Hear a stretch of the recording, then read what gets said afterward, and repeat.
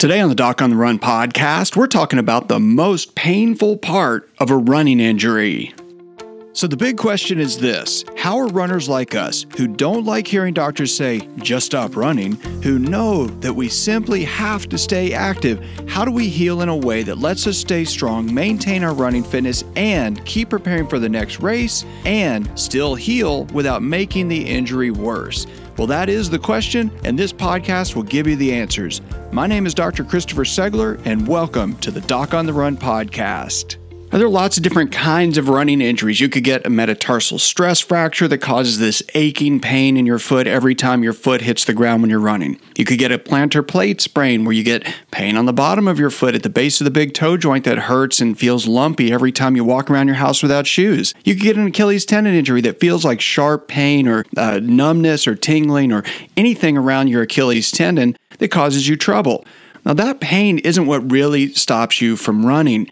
And I know this because this weekend I'm lecturing at a conference that was supposed to be in Scotland. Now it's online. But most doctors at those conferences, when they approach me to ask me questions after the sessions, I know that those doctors think runners like you call me because I can fix the stress fracture, because I can help you heal your plantar fascia when it's torn.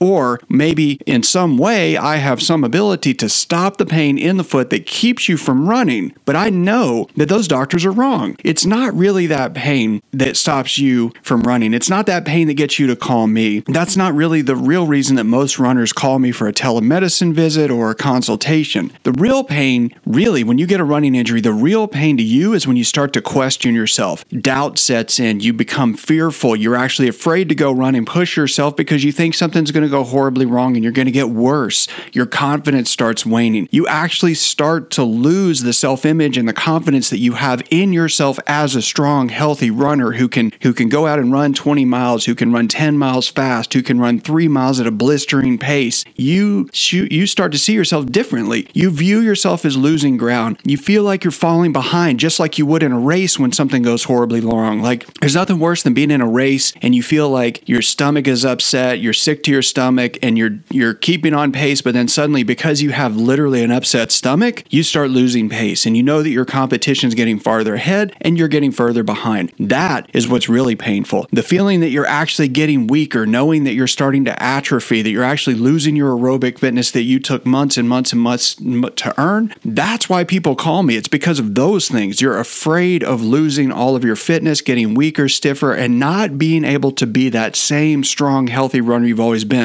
It's not because of the running injury. Most runners don't really care about the foot pain or the Achilles tendon pain. The real pain is mental. You have to address that when you have a running injury. That's really the most important part. I mean, I wrote the Runner's Recovery Journal to help you address that, to help you look at the things the way you view yourself as a runner. Because I'm telling you, the most important thing, the reason that I see people get better or worse is that they either view themselves as someone who is capable of healing the running injury and getting back to running quickly, or they view someone as a victim who has an injury that is keeping them from running and they feel like they don't have any control over it. You have absolute control over all of it, but you have to figure it out. If you work through some exercises in the Runner's Rapid Recovery Journal and you figure out what it is that you can do right now to take the stuff you learned in training and apply it to your healing, that actually really helps. But don't be confused. You have to heal the tissue. You have to make the thing heal itself. You have to get better. But there are things you can do that. But just like in a race, when you start to lose confidence and you start falling behind, you typically fall further and further behind because you become exhausted mentally. And the same thing happens with running injuries. And that is really the most painful part of any running injury. Before you go, I just want to mention one other thing. If you have an overtraining injury, if you think you have an overtraining injury, if you've been recovering from an injury, the most important thing you can do is track your pain. I've written a couple of books on this. I've provided a lot of information on podcasts about this. But the one thing you really need to do more than any other is stay focused and do something specific every day to make sure that you understand whether or not what you're doing is making you better or worse. And that all starts with tracking your pain. So go to the show notes for this episode, download the pain journal. I made it for you. It's the Runner's Pain Journal. It shows you exactly what to track, what you should chart, and then you can use that to see whether or not your condition is actually really improving, or if it's not. And if it's not, then you have to do something different. But if it is improving, that helps you understand how you can start ramping up your activity so you can keep running and get back to all of your running goals a whole lot faster. Go check it out. Go to the show notes, docontherun.com. It's free and you can get it there now. If you have a question that you would like answered as a future edition of the Doc on the Run podcast, send it to me, and then make sure you join me in the next edition of the Doc on the Run podcast. Thanks again for listening.